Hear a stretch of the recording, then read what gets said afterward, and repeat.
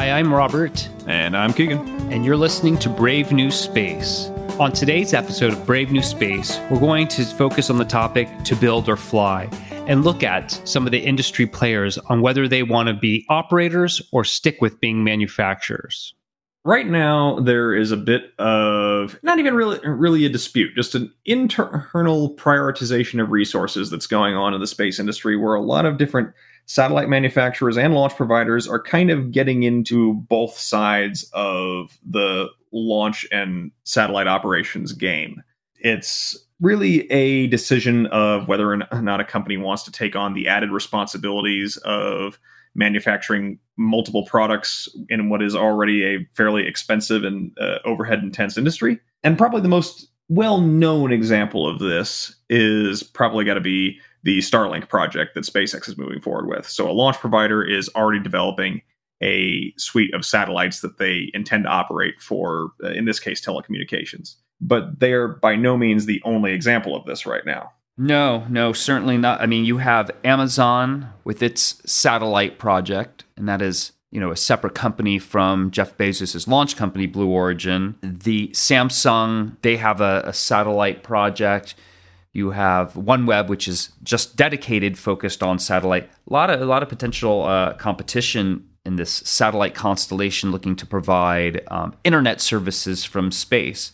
But if we go back into 20th century history, and we look at how the civilian airline industry formed, initially you had military aircraft that were taking essentially postal mail, and then you had private carriers that were also joining. And then in the 1930s, they essentially declared that aircraft manufacturers could no longer really own airlines.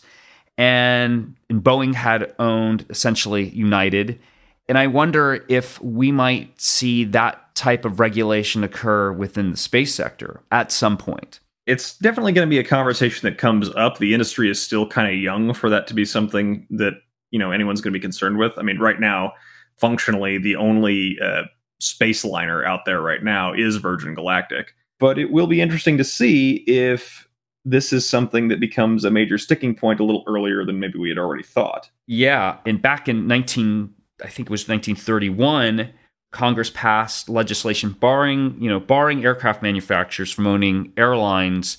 United and the Transport Corporation were split into three parts. It was Boeing, United Aircraft, and United Airlines.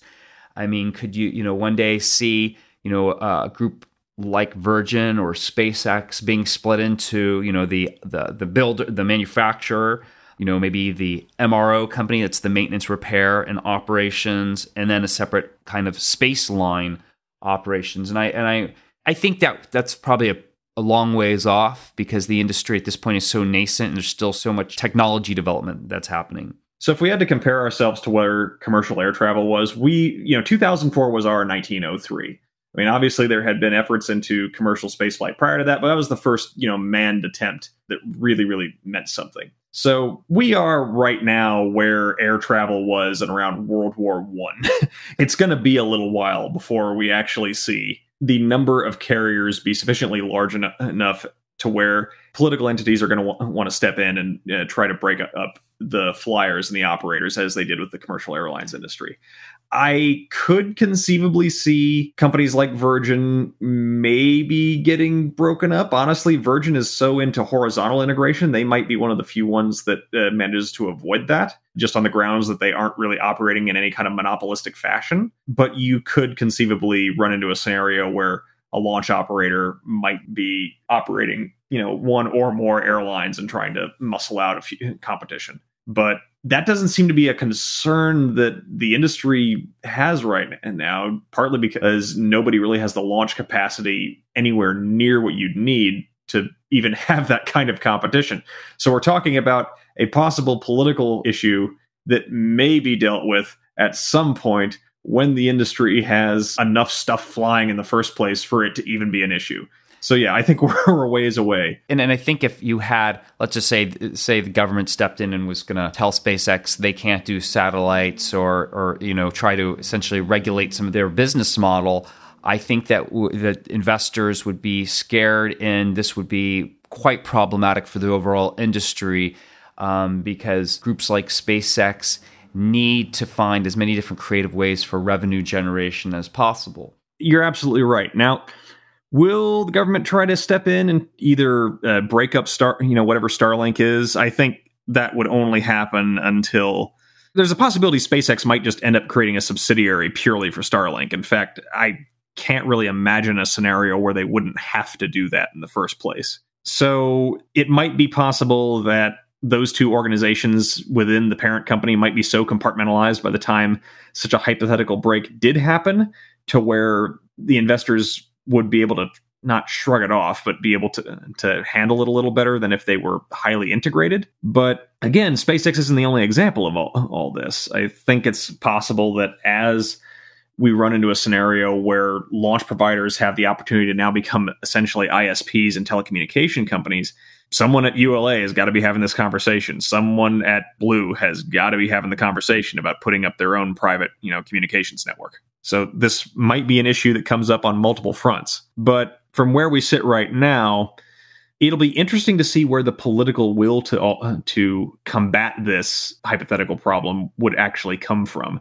Wouldn't shock me for a minute if it ended up being all the cable providers ended up just kind of ganging up on SpaceX or whoever, just to be able to stop them from totally overrunning their part of the market. Another footnote from kind of recent space history was there was a prize that Robert Bigelow of Bigelow Aerospace put up, and his intention was to build private space habitats, essentially space stations. And he was using technology that was originally developed at NASA, inflatable modules. And he actually has a test module right now connected to the International Space Station. But his trouble was getting access to space. And I'm sure he was approached numerous times to start his own transportation company, which he had no interest in doing. So he tried to use a prize to incentivize access to space. It didn't pan out. No one won the prize. And we might be a little bit beyond needing something like a prize for that for launch, because there seems to be a lot of energy. You have over 100 launch efforts around the globe. Statistically, most won't survive. They'll experience the chasm of death. They'll run out of money. They'll hit technical issues. But we're looking at healthy, robust, and repeatable launch and much lower cost to access to space in the relatively near future. Yeah, and you also have to take into account that even if 90% of those new launch projects die off, you're still talking about 10 new potential launch providers out there. I mean, there's a total of 2 aircraft manufacturers for commercial aviation, 3 if you count Embraer. That's still a really, really diverse and healthy ecosystem that you could be looking at, even if there was a mass die-off. So essentially, we have a pretty diverse amount of launch technology being developed. I give a shakeout over the next 2 to 5 years in terms of what is probably more sticky and who's going to survive from the dozens of launch companies that are not flying yet. It's also worth mentioning that a lot of the technology being developed by these companies is almost certainly going to be gobbled up by some of the bigger players out there, especially if they're doing anything in reusable tech. So you could see someone like Firefly or what have you, maybe going the way of Orbital Sciences at some point in the future and being, going through some kind of merger and its assets being, conglomerated together into one of the bigger players out there who wants to get access to low-cost, small payload launch. The industry as a whole has matured enough to where a lot of these companies that are developing launch right now, they're not just building vaporware. They have actual product that is being put together, and more than a few of them actually done flights. So even in hypothetical failure, these companies are going to be adding something back to the industry. And then even when those companies fail, those employees go off to join other companies, start their own companies. So again, failure is definitely a healthy part of this, a part of an ecosystem. Now, the other thing that is worth talking about when we're discussing the conundrum of whether to build or to fly is that it does not just include, to build satellites and to also build launch vehicles. It also comes down to build satellites or to operate satellites or to handle some other service element of it. There's been more than a couple cases of satellite manufacturers getting out of the manufacturing game and handling the purely data analytics. So could we also conceivably see a scenario where Say a company like Planet Labs might decide that rather than manufacturing the satellites themselves, they just want to handle the actual data acquisition and management of the information they're pulling back down, and maybe even handle the actual just mission management of the actual networking in the first place. But I think at this point in the industry, the companies are still at a relatively small enough stage where you're finding many of them, they're especially the ones that are developing some type of constellation, some hardware. They're also interested in operations of their satellite because usually they don't have a constellation yet. There's, Planet has a bunch operating, but there's a lot of planned ones, and it's just going to sort of take some time for them to kind of figure out what do they actually want to be, or what are they actually capable of becoming. And I think we might see that kind of all happen in kind of that same 5-year window you're talking about there. I mean, the industry will, as all industries do, go through a cull at some point, and that's probably going to hit everybody to one degree or another during the course of that time.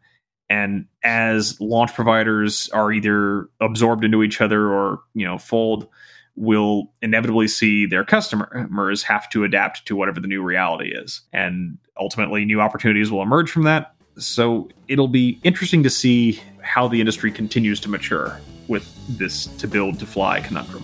Thanks for joining us today on Brave New Space. Join us next time as we cover Space by the Numbers, our newest segment covering all the big numbers in the space industry. This very first episode will be covering SpaceX's Starship program and the purported $2 million price tag for each of its launches. Hi, listener. My new book, Space is Open for Business, is coming out soon, and I want you to get a sneak preview of it. Head on over to my website, robertjacobson.com, for a first look.